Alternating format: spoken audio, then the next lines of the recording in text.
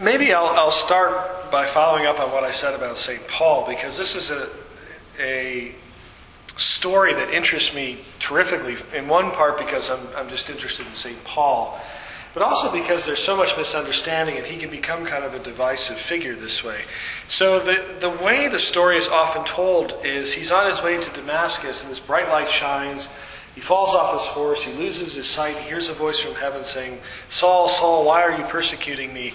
He says, "Who are you, if I may ask so, Lord?" And the Lord says, "Well, I'm Jesus Christ and you're persecuting me." And he's taken to Damascus to the house of Ananias, right? And Ananias lays hands on him and the scales fall from his eyes, he's baptized and he becomes Paul. There's one problem with this telling of the story, and that is there's actually a long, long interlude after this initial conversion before he becomes an active participant in the local church at Antioch. Okay, so because what happens is Paul actually goes to Tarsus, and he is in Tarsus for 12 or 13 years. Okay? He says this in his letter to the Galatians. We don't get this in Acts. Luke just kind of telescopes it all. And a chapter or two later, the Gentiles are participating in the church at Antioch, and there's a dispute about this. So Barnabas goes to Tarsus and brings Paul back, and he helps to minister. Paul, being a brilliant rhetorician, a great scholar of the law, but also a Christian now, becomes one of the workers at Antioch. And then eventually, of course, he's sent out from Jerusalem to be one of the great missionaries of the early church. But for 12 or 13 years, what's he doing? What's he doing? He's rethinking everything he thought. Right? So he had it all wrong. And recalibrating how he understands the law didn't happen overnight. It took intensive study for many years. Okay? Similar thing with St. Anthony the Great, the first great hermit monk from Egypt. Again, because the life of Antony is relatively short, it's only 90-some pages, and his initial conversion only takes about 4 pages, it's easy to miss how long it took.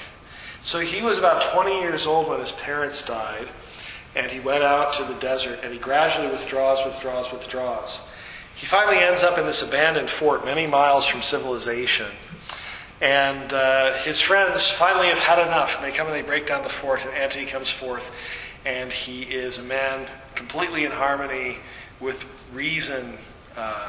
And he's not too fat from having eaten too much. He's not emaciated from not having eaten enough. He's not bothered by the crowds. Nor is he moved by them to flatter them in any way. He's just himself. Right? How long did it take? How old was he when he comes forth from the fort? Does anyone know? He's 50-something, yeah, so 30-some years. Okay, so it's a long time. So when we talk about conversion, we're not necessarily talking about something where we become a different person overnight. Again, this does happen. We hear about, say, Saul in the Old Testament. He falls in with the prophets, he's anointed, and he becomes a different man, right? But most times what we see in the life of the Spirit is we have to relearn certain behaviors. We have to change, and this takes time. And that's just normal human reality. We're creatures of habit, and changing habits can take a long time, right? You hear me use examples from Alcoholics Anonymous a lot. My father's a recovered alcoholic, and once a year I go to a meeting with him. And again, it's very interesting. You have people at all kinds of stages of change. Like some people are really just hanging in there just to get to the meeting at all. Others are really fired up about the meeting, but step 4 they're not quite sure they're ready for. Others are really hoping to get to steps 10, 11, 12. They're really at that position where they're ready to help other people in a really solid way. But it kind of depends on the person. It depends on how much time. It depends on how serious the addiction was. All these factors play in. But human beings, being what we are, change takes time. So when we talk about conversion of life, we're talking about learning good habits of behavior so that over time God's grace will penetrate us more and more and we'll become the persons that God intends us to be. But we won't do it necessarily by trying really hard, because when we try really hard, we're likely to use the old habits of behavior, the old methods. And we want to relearn everything, even the methods. And so we have to take a certain amount of stuff on faith. What happens in the monastery, when new people come to the monastery, is we hand them, packets of rules. Like, that you're going to walk this way, you're going to dress this way, you're going to show up for these things at these times. You're going to address people this way, you're going to wash dishes that way, you're going to mop floors that way. And one of the initial reactions can be like, why does all this matter, how you mop the floor? Say, you don't know yet. But if you do this, you'll be living our way of life. Your way of life is going to change. You're going to become a different sort of person. So conversion of life, this is one of the 3 vows that monks make and one of the 3 promises that oblates make. We've discussed stability and community over the past couple of months, and eventually we'll get to obedience. Obedience being the hardest one, I think. But conversion of life is the most important one. It's the real center of our life. We want to be different. We're not satisfied with our level of discipleship, and so we want to chase something more profound. And so what oblates say at oblation is, I promise to live a monastic form of life as my state of life permits, right? So we're going to have to translate this way of life into a life in the world. And I'll talk about that toward the end of the meeting. So, now it's interesting that monastic form of life as my state of life permits. The word conversion isn't mentioned there, right? Though it's implied. But I think the actual language there is actually closer to what St. Benedict says in his text in Latin. And 2 things that are interesting about St. Benedict's entrance into the monastery for newcomers. He innovates in 2 ways. Well, no, actually, he innovates in one way, and in the other way he solidifies a custom that was very ancient. The innovation is the profession of vows. Okay, so this wasn't done before. Perhaps Benedict thought it was a prudent thing to do to make sure people wouldn't leave too easily, so that they knew the seriousness of the kind of way of life that the community already embraced. So if you really want to be a part of our community, we need you to make a big commitment. So that's part of it. But he has his monks make these vows. And you'll notice that they aren't the vows that modern people associate with religious life. Chastity, poverty, and obedience. Poverty, chastity, obedience are implied in monastic way of life. Because there's no private property. St. Benedict doesn't actually mention celibacy, but it's just that was understood. That's what a monk is somebody who's celibate. Okay, so that's assumed in the 3rd vow, so obedience, stability, and conversatio, which includes chastity and poverty. But this word conversatio is an interesting one. It sounds like conversation. And in some old translations of the Church Fathers, you'll still get that, their conversation of life. Conversatio, it's hard to translate this into English, but it's a way of life. It implies a kind of political arrangement. So, for instance, St. Paul says in the letter to the Philippians in the Latin translation, our conversatio is in heaven. And we sometimes translate this as, our citizenship, right, is in heaven. Our city, our polity, our way of life, the community, the big community to which we belong is that heavenly one. It's not the one here, right? And the translators of Paul's Greek text use this word conversatio. It's the only place it appears in the Bible. But this is the word that Benedict uses. And the implication, again, is that it's a whole structured way of life that includes a whole community, and a big community. It's like a city, at least. It's not just a neighborhood or a family, but it's a big group of people. It's the city of God. Conversatio morum, that's the full phrase. It's two words. And the problem, it gets even weirder here because morum is the genitive plural of the Latin word mos, which unfortunately means way of life. So it's almost a synonym for conversatio. Though it emphasizes more the cultural aspect, whereas conversatio has more of the political aspect, if I could make that kind of distinction. But in any case, we have this very puzzling phrase that we translate as the way of life of the ways of life. It's not easy to translate, and so a lot of translations will just leave conversatio. And a lot of times when monks talk about this vow, we just say conversatio because it's not really translatable. But the basic idea is I promise to live like a monk in the strongest possible sense. Everything I do, I'm changing cultures. I had a Latin teacher in college, and when we looked at this word mos, he said, if you translate this word by lifestyle, I will flunk you immediately.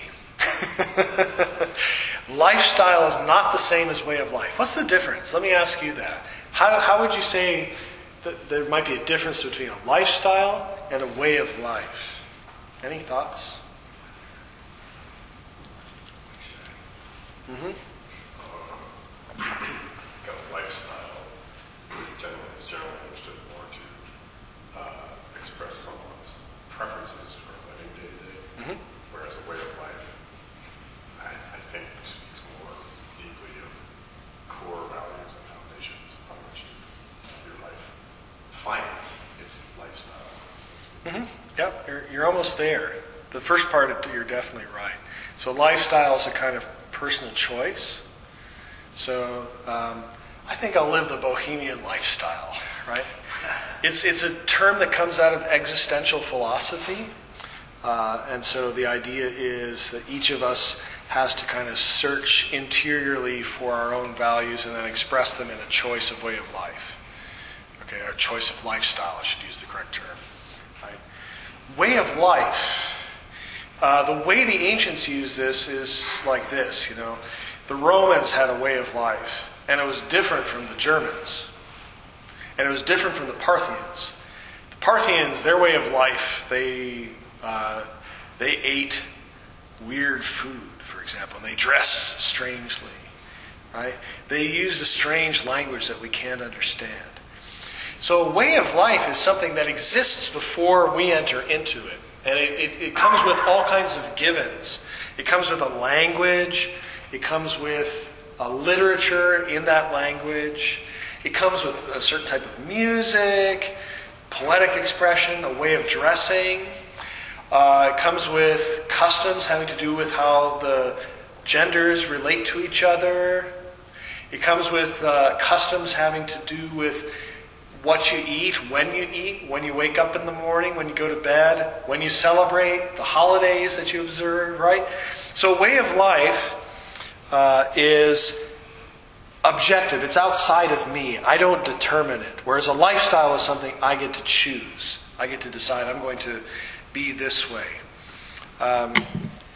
So as I said, I could choose to live a bohemian lifestyle or a yuppie lifestyle. But it's difficult, for example, to live the French way of life if you happen to live by yourself in Chicago. Because to live the French way of life, you have to speak French with people. You have to eat at French restaurants with their customs. And so you might have your salad last or something like that, or cheese at the end of the meal. You could do that at home, I suppose. But way of life implies that you share this with other people, right? You share these values. And in fact, one of the difficulties we had as a community, the Father Edward could speak to this better than I can, when the monks first came here, is that it was expected that we would live a kind of French way of life. Because we were connected to a French order at the time.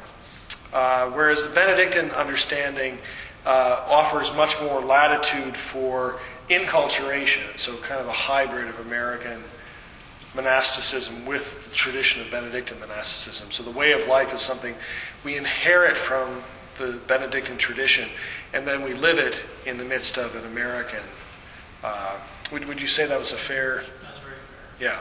Yeah. So we became Benedictine in part because it allowed us to live a way of life, to inherit a way of life that was translatable into the situation we're in here.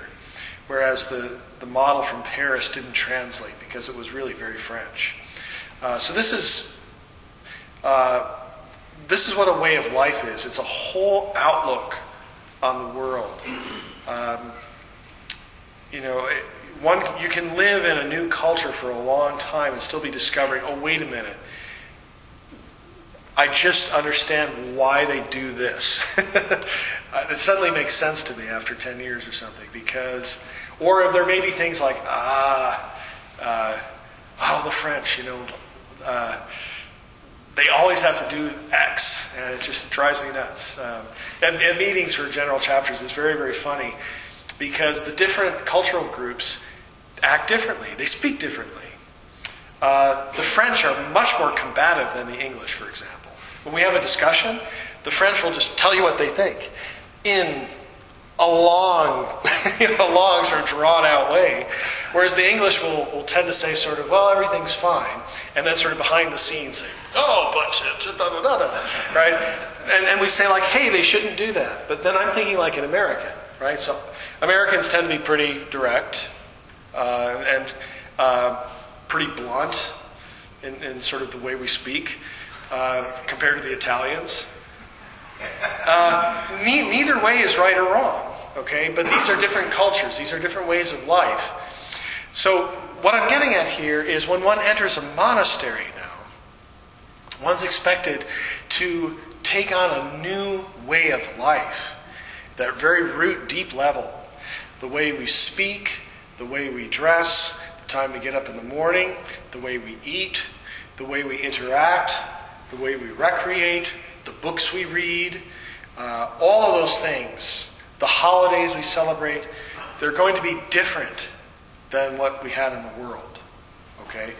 And acclimating to this can take a long time, okay? Because it means it's going to undo us at a very deep level, because we've grown up all our lives doing things a certain way. And when this is taken away, we feel like we're in exile. We feel like we're being taken apart. And the hope is that we'll be put back together as a new person, right? And by the way, I want to apologize that it's so cold in here. We don't, we have just the one bank of radiators here, and the boiler is way over there. And I forgot to put on my warm shirt under the habit, so I'm suffering right along with you. But I get to at least move around and gesticulate and sort of keep warm that way. So thank you for your patience with the conditions here. So So the novitiate in what year is kind of to learn that new way of life, or to learn that lifestyle? It is, yes. And I think it's for the community to determine whether the person has the intention of persevering. Because it's going to take longer than that. The church has actually realized this. So St. Benedict only has a year novitiate, and then you make solemn profession. Canon law today requires some kind of pre-novitiate preparation, which we call the postulancy, then at least a year novitiate, and then at least 3 years in simple vows before you can make a final permanent commitment. So I think it's understood that as these changes take place, all kinds of interesting things are going to come up that we can't predict at the outset. There will be personal crises along the way when something's going to be asked of me that I have to give up, that I hadn't really reckoned with before. And so we need to know that the person is stable in pursuing this objective of becoming a monk, because it's going to take more than a year. It's going to take more than a year, and something that's talked about a lot in Benedictine circles today, which I think is very helpful, though, I'm not sure we've standardized our own language about it, but it's ongoing formation. And so the understanding is that formation continues the rest of your life. Let's think about the word form for a second, because this I find helpful too. And this may be from my training as an artist. So an artwork takes a certain kind of form. So when in music we talk about different forms like sonatas, symphonies, operas. Within opera you've got arias, recitatives, you've got overtures. All of these are different forms. And when a composer sits down to write a piece of music, he's trying to perfect that form. He's trying to find a way to use the form in such a way to communicate to others the beauty of the music. And we see that the composers who are most famous are the ones who manage to get closest to the form. So I've been thinking a lot about this of late. For me personally, though I share this with lots of people in the Western musical tradition, Mozart is kind of pinnacle of formal perfection. Okay? Mozart could not have achieved what he achieved without a couple of generations before him attempting similar kinds of compositions as what he did. So he is able to listen to the great Italian masters and to C.P.E. Bach and Haydn and say like, well, that's really great, but you know what? I can do it better. I'm just going to change this here. And look at that. Isn't it better? And trained musicians who know what this form looks like or sounds like say, yes, that is an improvement. And almost everybody will say that Mozart is an improvement on the works of Spohr. He's a German composer in the previous generation whom I'm guessing most of you have never heard of. He was actually a big deal, but Mozart was so much better that Spohr went out of the repertoire. Okay? And because they were both aiming at the same form, okay, we'd see a similar thing in painting. I'm not as well versed in that, but I would say, Raphael exhibits a kind of perfection of form. So you look at a piece by Raphael and you say, or my personal favorite, Botticelli. So Botticelli, you look at a Botticelli painting and you see he has mastered all the different little things you have to do as a Renaissance artist so that you at one time both see the brush strokes and you don't. Right? The gestures are perfectly stylized, but they're also natural. All these things that the Renaissance artists were aiming at, certain ones like Raphael and Botticelli were able to realize and perfect. But it took a long time and lots of experiment and some missteps and some learning from each other. So, monastic life has a form. And each of us as a monk is trying to perfect this form of life. Okay, we're trying to be perfect as our Heavenly Father is perfect. But we're using a particular kind of form of life to do it. We're using the divine office, we're using obedience, we're using shared meals, mutual obedience, all these kinds of things. Stability of life, Lectio Divina. The goal is to be changed into the perfect expression of the person I'm supposed to be in God's eyes, right? But the form is going to help us get there. So the thing about conversion is we're changing forms. We're going from one form of life to another. And again, that means letting go. So let me press on with this musical example. So, yes, I love Mozart. I even actually adore Beethoven more, though he sort of broke the forms and so gave us a situation that we've never quite figured out how to fix. Music has gotten more and more and more interesting, but also more and more inaccessible in classical music. But entering the monastery, I may play Beethoven from time to time and even listen to him, but my affection is more and more for chant, because that is the music that expresses who I am. That is the music that expresses the form of life that God has chosen for me. And so it behooves me to change my affections, right? Yes? How did you know that God chose it because the community said I could make solemn vows. That's the short answer. Okay. I asked them if I could. They discerned. They said yes, and so then God must have said yes. That's what He wants. Yeah. So there was obviously a lot of preparation for that, but that's the certitude. The church said, "Do this." Can I ask another question? You may. What was it that pulled you far? What confidence or inspiration pulled you far enough along to that point? Well, I would have to answer this briefly again, just because I want to stay on topic. But I think it's. I mentioned this at the outset of our meeting today. The fact that all of us are here is an indication that we sense something in our life of prayer, in our life in the world, that we'd like to become more like the persons God wants us to be. There's something beautiful about that. And there's a certain dissatisfaction with where I'm at now. Okay?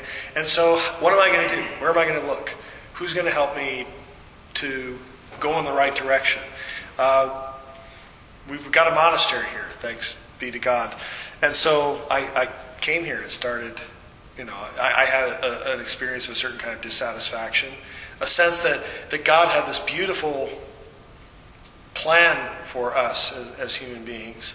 But I was doing stuff over here instead of looking at that plan. And so, but then I also realized that if I'm going to realize God's plan for me, I have lots of blind spots. And so I need help. I need someone else to say, like, yes, that's a good idea. No, that's not a good idea. So again, I sought out a monastery and asked them to help me. So, and here I am. You're welcome. So, but it does, I'll say it does. I remember my first Good Friday in the monastery. I'd actually spent the previous Triduum here as a retreatant, but now I was a novice. And I don't know what caused it. There may be physiological reasons or something. We were fasting, of course. But at some point in the morning of that day, I was supposed to be helping with the meal. And I felt so depressed and so down. How can I? It's hard for me to explain it. But I went to Father Brendan, who was my novice master, and I told him I just felt terrible.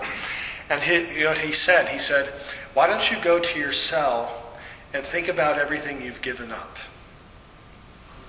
and offer it to God. Okay, so I had, a year before this, I was playing clubs around Chicago, and I was a pretty successful musician, and so I had to give that up. I had to change my form of life, right? And so, but then you miss the things that I used to do to lighten the mood. I didn't have anymore, and I couldn't just turn on the radio or put on my CDs.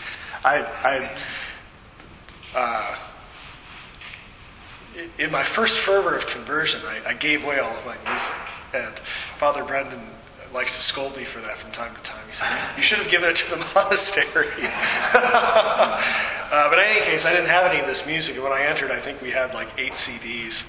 And they were all like, classical music for people who hate classical music. I'm like, well, that's not for me. I used to go play basketball on street courts and things like that. I couldn't do that. And so when these things are taken away, the way of life that I used to have, and it's replaced with something else, there are these days when we feel emptied out, and that's normal. And again, I think your question, if a person can endure that and not run away, then we say, yes, we think God's calling him to this, which answers your question as well, because it requires grace to continue along this route. It's not something that we can just kind of gin ourselves up to do. It's something we have to wait on God's assistance, right? So change of life, conversion of life, this is what I'm talking about today.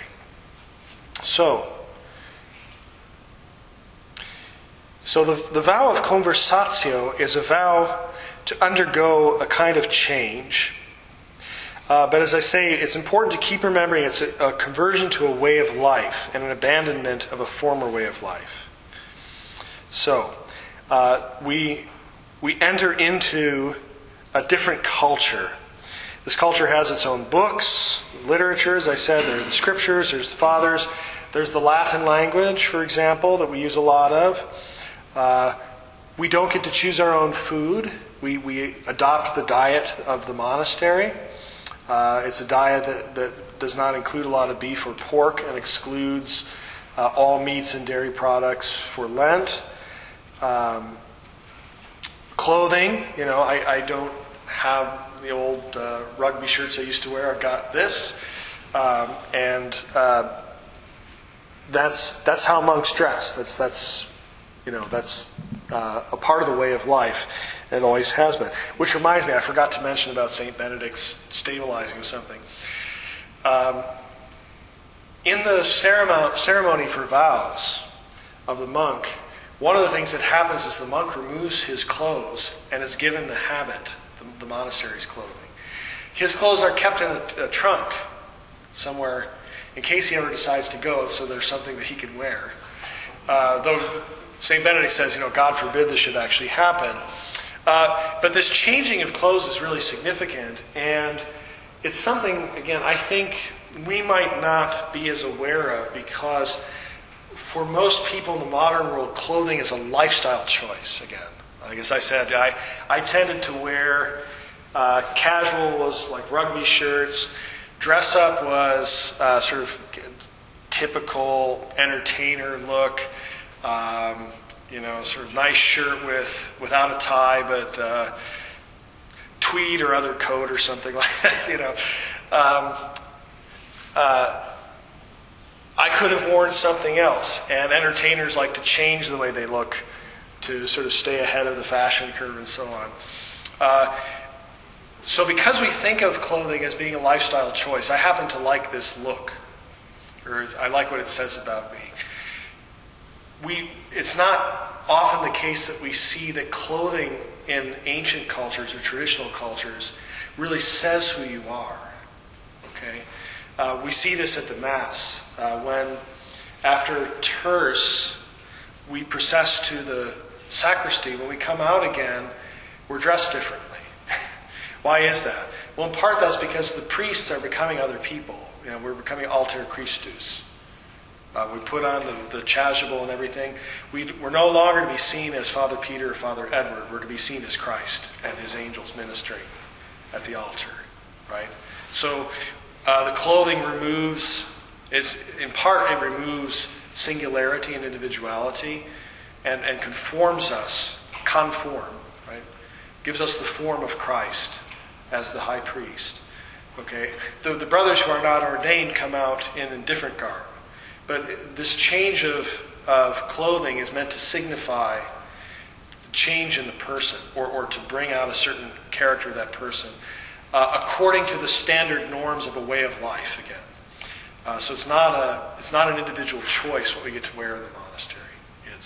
It is given to us by our station in the monastery.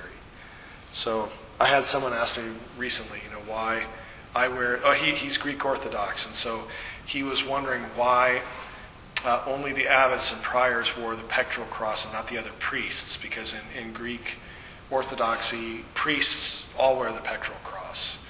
And so it's a different way of life, based in different traditions in the East and West.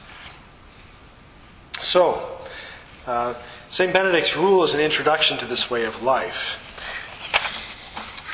Good, I have lots more to say, so we won't run out before. So, let me talk about oblates now, because this is where it gets interesting, and I think we can be somewhat creative together. Because you have a task that I said would be kind of difficult, if I could use it on analogy with what I said about trying to live, say, French culture in America. It's not very easy to do. You see this with immigrant cultures, right?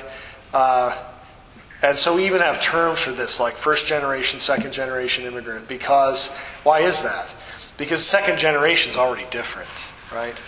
Faces different situations, probably grows up speaking the local language, watching local television programs, going to school, engaging in activities with kids whose families have been in the culture for generations. And so the children start to pick up all kinds of things of this new culture that the parents don't know about or have a harder time sort of changing to meet.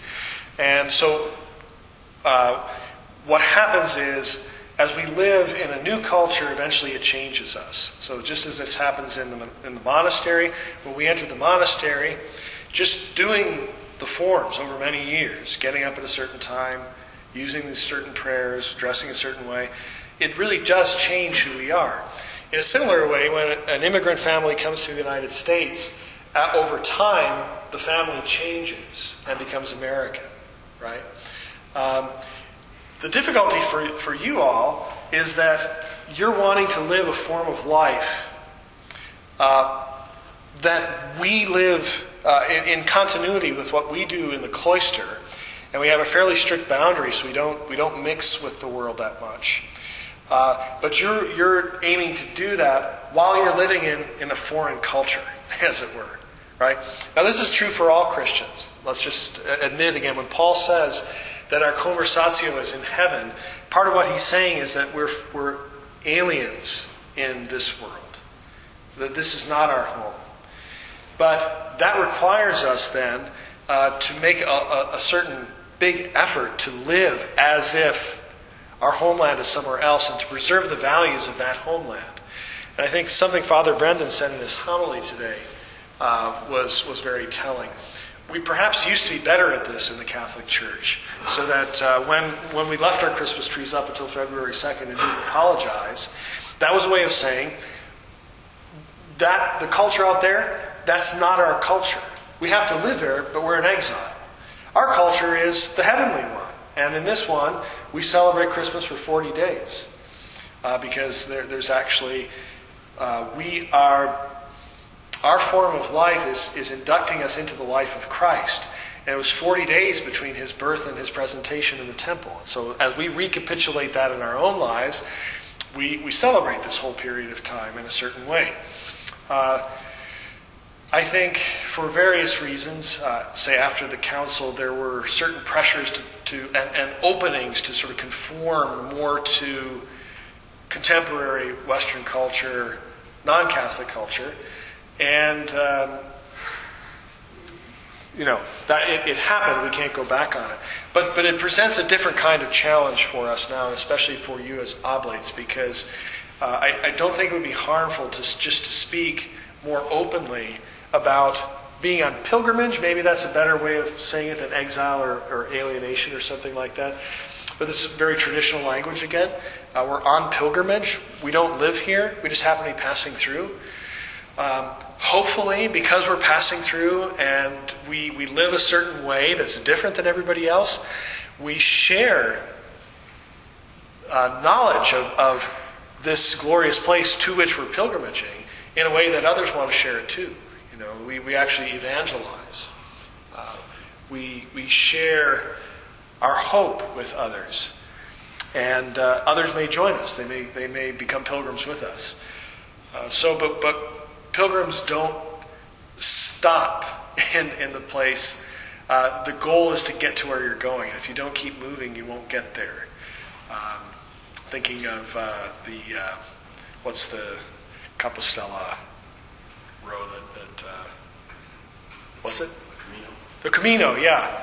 If you're going to do the whole Camino, you have to stop and rest from time to time, but if you end up spending 3 or 4 days at each rest stop, it'll take you 5 years to do the Camino. And you'll never, you won't actually finish. So you have to, much as you might not feel like getting back on your feet the next day and doing another 10 miles, that's what a pilgrim does. He keeps walking, right? We don't do pilgrimages as much as we used to either. This was a big deal in the Middle Ages, It's still a big deal for Muslims, right? That you have to do this once in your life. You have to make a pilgrimage. And it's at pretty high personal cost to do something like that. We do this, as I say, figuratively, by living the life of the goal as much as we can in the midst of a culture that doesn't support it very much, right?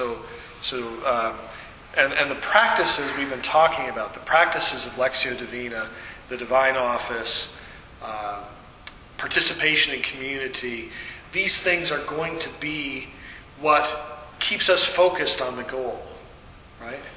So that eventually our imaginations, the way we act, all these things are suffused with this Christian objective, with this heavenly objective, and no longer with the kinds of concerns that are in the world.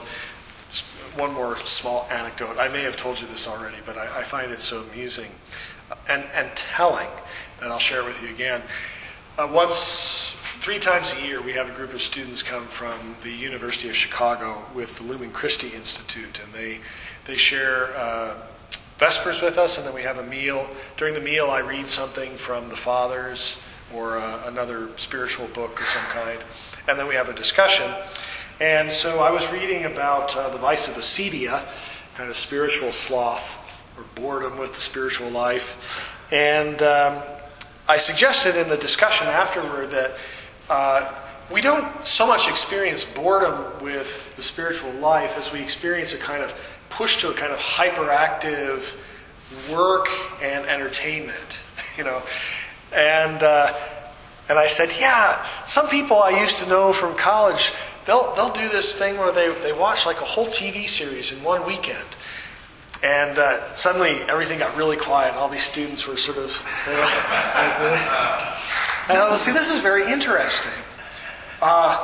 People have time to spend hours and hours and hours watching a television series,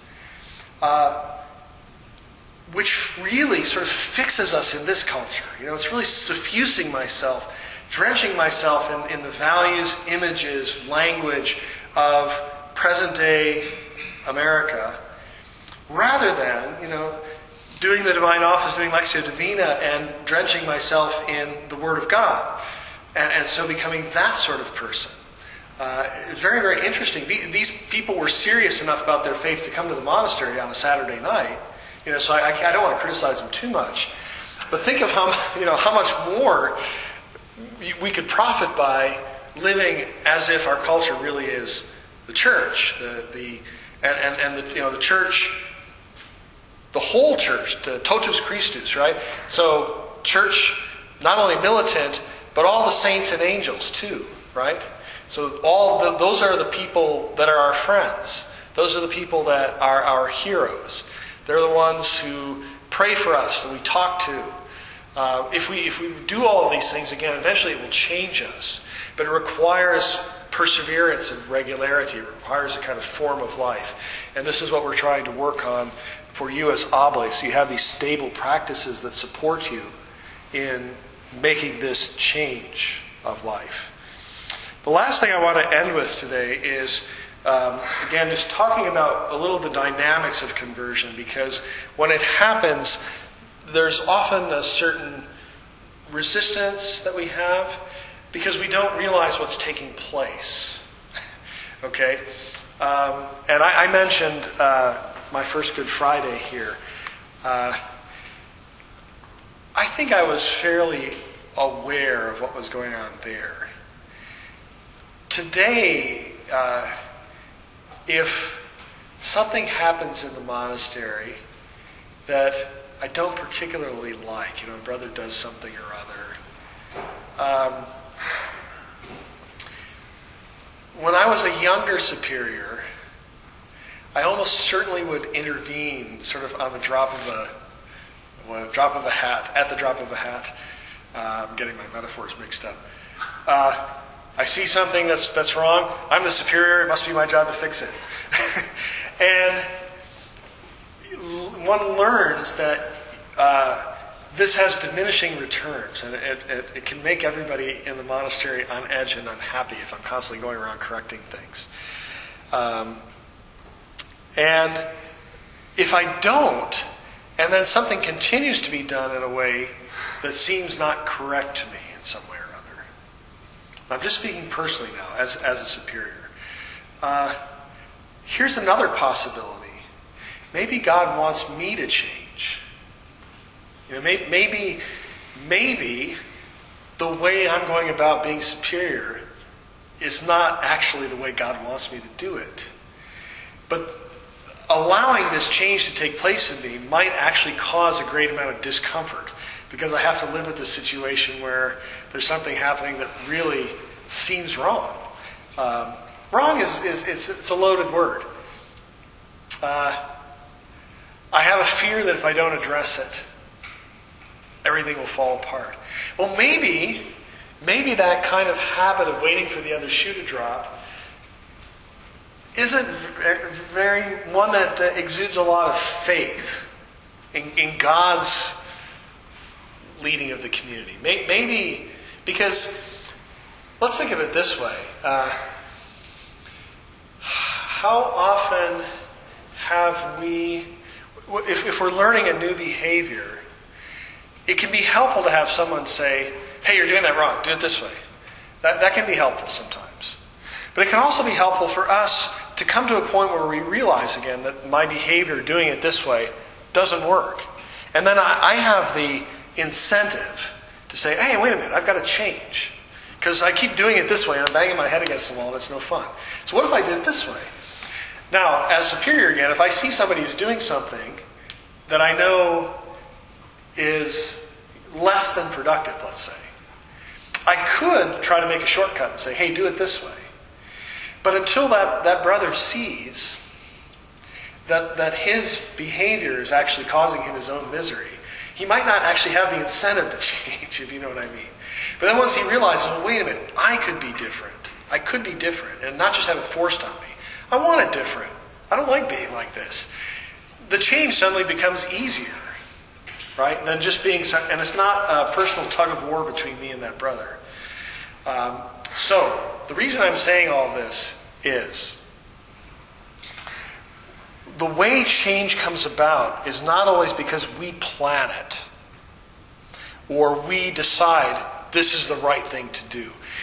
It's actually a slow process of accumulating insights about ourselves, about the gospel, about the people we live with, about human nature, about grace, how God acts. And a lot of this learning takes place in a kind of passive way. Again, that we just wake up one morning and say, hey, I don't have to be like this. And we don't know why we had that inspiration. I mean, I think this gets to what you were asking. There isn't a formula. Maybe it's God's grace. Maybe it's the aging process. All kinds of things can happen, but we have incentives to change, and we have insights about how change might actually help in ways that are hard to predict.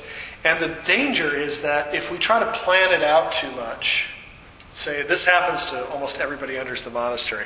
Like, this year I'm going to read all of Augustine. Next year I'm going to read all of Gregory of Nazianzen. Next year, and by year 5 I'm going to be a saint. And this year for Lent I'm giving up X. Next year I'm giving up that, and next year that, and then I'll be a spiritual guru for Chicago. And in fact, of course, what happens is we find that these sorts of personal improvement plans tend to fail. We run out of steam. Circumstances get in the way. All kinds of things. But what happens then is we actually are undergoing a kind of change, because I'm realizing that my initial understanding of how the spiritual life works was incorrect, or it was missing part of the equation in some way. So I have to let go of certain ambitions that I had that looked good to me when I was at that stage. And it may feel like I'm giving up in some way, that I'm not as fervent as I used to be. But it might also be a kind of wisdom. It might be a kind of maturity. Now, all this takes a kind of discernment. So that's why part of the reason we're in community, because we can ask, do you think it would be better if I did this? I'll say again, with some of the guys we've had come through the monastery over the years, I've had to order them to eat because they think I'm a monk, now I'm going to fast. And I'm not going to eat anything for 3 days. And there's an apocryphal story I heard many years ago, and it was about St. Francis of Assisi, and he was going to stay up all night praying. And he stayed up all night praying, and it was glorious. And the next day he was tired, and a brother asked him something, and he snapped at him. And he said, I gave the night to God, and I'm giving the day to the devil. So Francis learned something. Like, as much as there might be this great urge to pray all night, it's going to have certain consequences, and so a certain kind of moderation would actually be the better route. Right?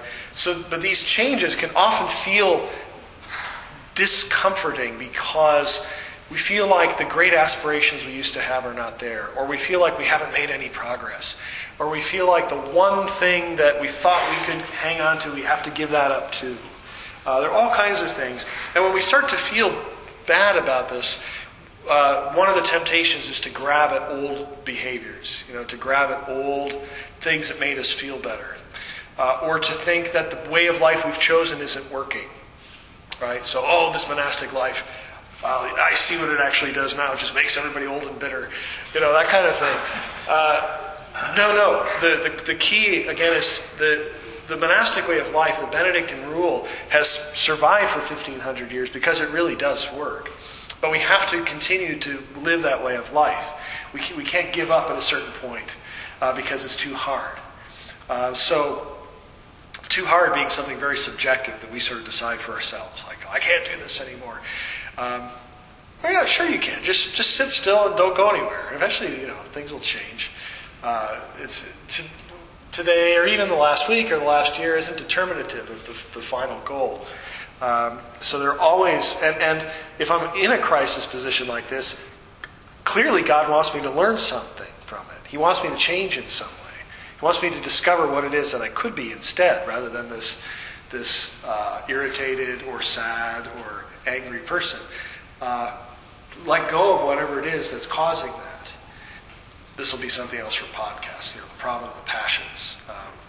Why are you at war with one another? James says. Is it not because of your passions? Right. So when we find that we have these moments where it gets difficult, where we're suffering, I think if we can remember at those times to offer it up, that I'm making this change because I'm seeking God, and God's purifying me through this suffering.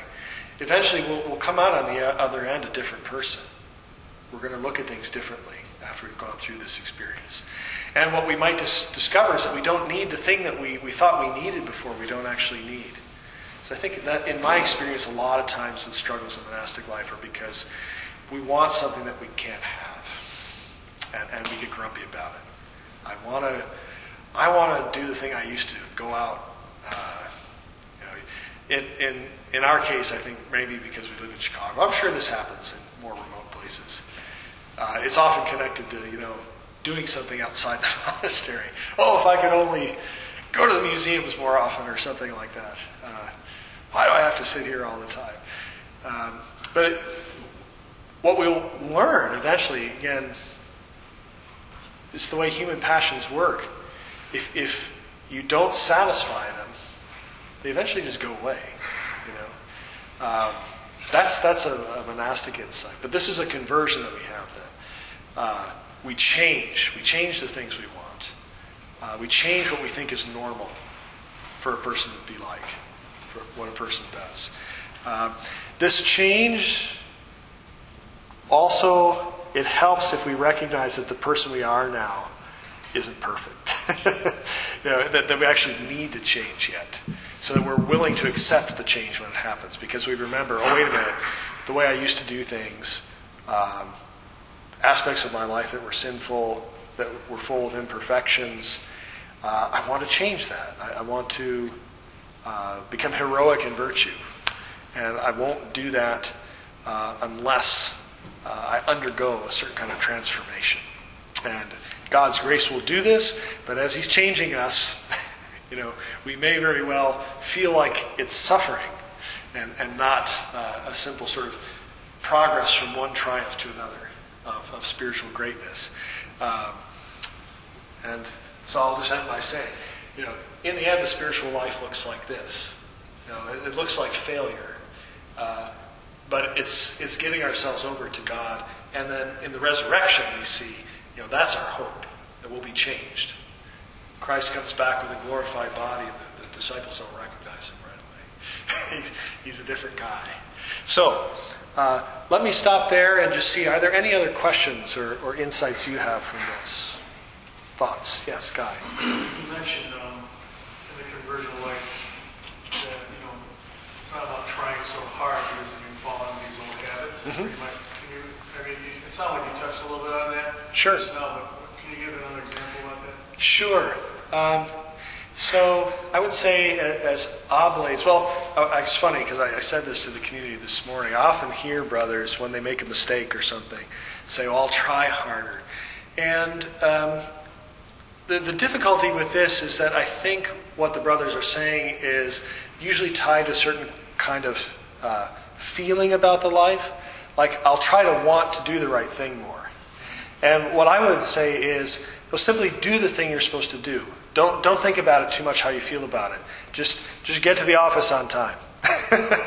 Just show up at the meals. Just do the cleaning. Don't try to find great deep significance in it. Learn a different way of life. Eventually it'll make sense. Eventually all this will come together. But in my experience, when people try harder, they try to find sort of feelings and motivations to do things. Sometimes these are helpful. Sometimes, as I mentioned, sometimes we get just dissatisfied with ourselves. We think, heck with this, I'm going to change. But a lot of times, it's just a matter of, another example would be like learning a language. Some people, when they learn a language, they want to try to understand everything right away. Now, just say the thing that you know how to say over and over and over and over and over again. And then add something later on. And then just listen and jump in and just do it. And don't think about it too much.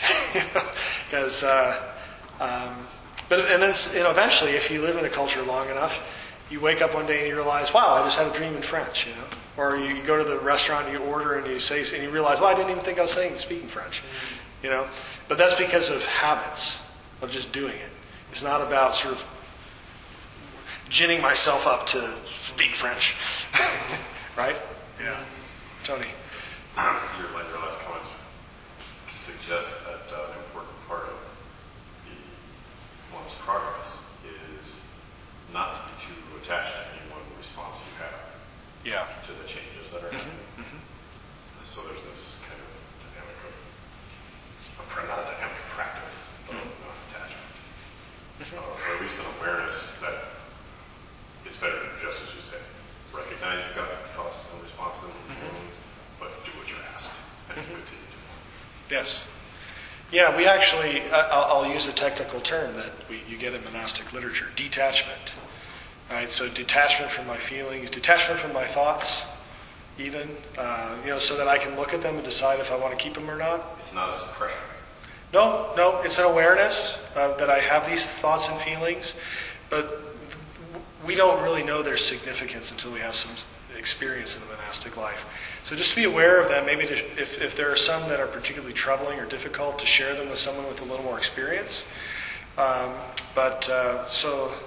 Say Maria Thomas, who the retired abbess from St. Walburgis, when she gave our retreat, she said something that stuck with me. We, as monks and nuns, we want to create a deliberate distance between ourselves and our thoughts. We are not our thoughts. They just happen to be what's in our heads right now, but they're not necessarily determinative, unless we think they should be. But they may not be. And in fact, in monastic spirituality, we understand that there are some thoughts that are harmful, and if we hold on to them, and as logical as they might seem to me, they actually cause me harm. And so if I just stay detached from them and shape my thoughts by the actions given to me by the way of life, just do the thing another retired prioress in this case. And a monk or a nun is someone who's doing what he should be doing, when he should be doing it, the way he should be doing it. Right? And so, again, how I think or feel about it doesn't come into the equation. It's just a question of following this form. That stability of observance allows me to become aware of my thoughts in a deeper way than I might have been before, because we don't let the thoughts determine what we're doing.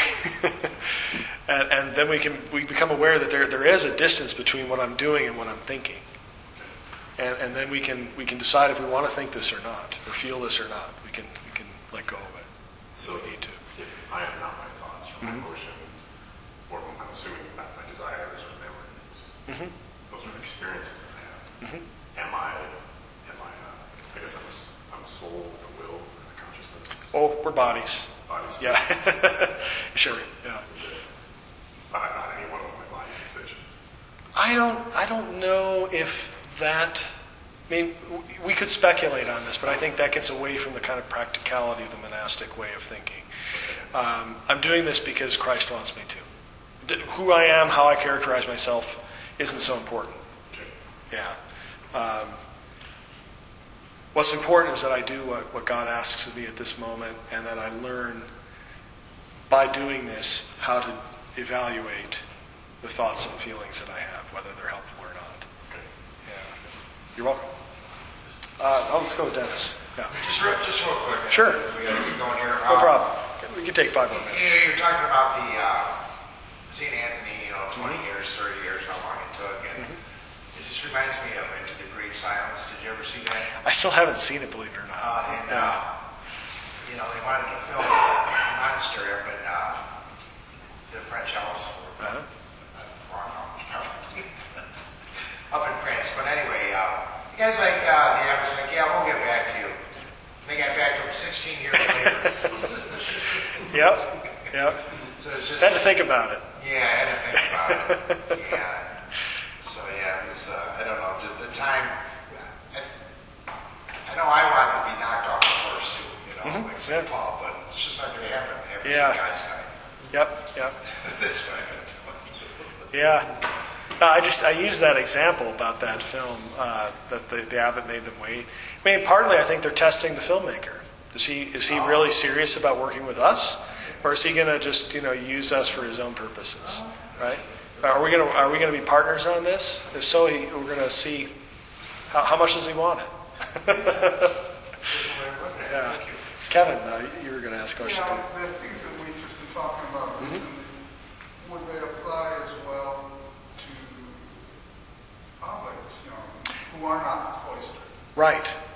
Yeah, I think they should, but we have to be creative together. I think what I'm hoping that we'll do together is talk about what are the sorts of patterns of behavior that are helpful. How can we support one another? How can we encourage each other to stick with it? Those sorts of things. I think every oblate program in every monastery is going to be dealing with the same sorts of things. So we can also make use of resources from other communities. Yes, I think oblates should, certainly with the Divine Office and Lectio Divina, that should be a really intrinsic part of how we change the way we think. But I also realize how difficult it is in the world to fit those things in. So we need to work together and talk. You're good at it, though, I know. The big challenge, though, is that, if you're not cloistered, there's no obedience. Right. So that's going to be my next talk. Because we do need to figure that one out, what that means for you all. The next month, the next lecture will be Father Brendan again. He's going to be talking about Clement, first letter of Clement of Rome. So I'll be talking about obedience 2 months from now. Guy, one last question. I was just going to say that for the next, when you talk about obedience, if you could touch upon Sure. what you're talking about now, about not grumbling. Yes. Mind and attitude, because it's something Benedict really didn't like or something. Well, I'm glad you mentioned that. I think that's one of the key things, because yes, obedience in a monastery has a certain very strong form to it. But at root, it is accepting that I'm not in charge and not complaining about it. Not complaining about the person who is in charge. Like the people of Israel do when they get out in the desert. And we hear this every morning at the invitatory. There's bread. When are we going to get some real food? I remember Egypt. What was this God? Why is, it was better when we were slaves back there. So, living in the world as it is, it's still God's world. Things they don't always go the way we want, but He allows them to be that way for a certain purpose. And so, first thing is to accept that is a part of God's plan in some way. And so, not to conform ourselves to it, but also not to be drawn in by negativity and complaint. So thank you for mentioning murmuring. That's very helpful. Well, I'll tell you what. Why don't we conclude here for today? And thank you again so much for being here. And I look forward to being in touch with you more frequently with Father Everett's help. So let's pray together. In the name of the Father, and of the Son, and of the Holy Spirit. Amen. Hail Mary, full of grace, the Lord is with thee. Blessed art thou amongst women, and blessed is the fruit of thy womb, Jesus. Holy Mary, Mother of God, pray for us sinners, now and at the hour of our death. Amen. Our Lady, Seat of Wisdom, pray for us. Our Holy Father, St. Benedict, pray for us. In the name of the Father, and of the Son, and of the Holy Spirit. Amen.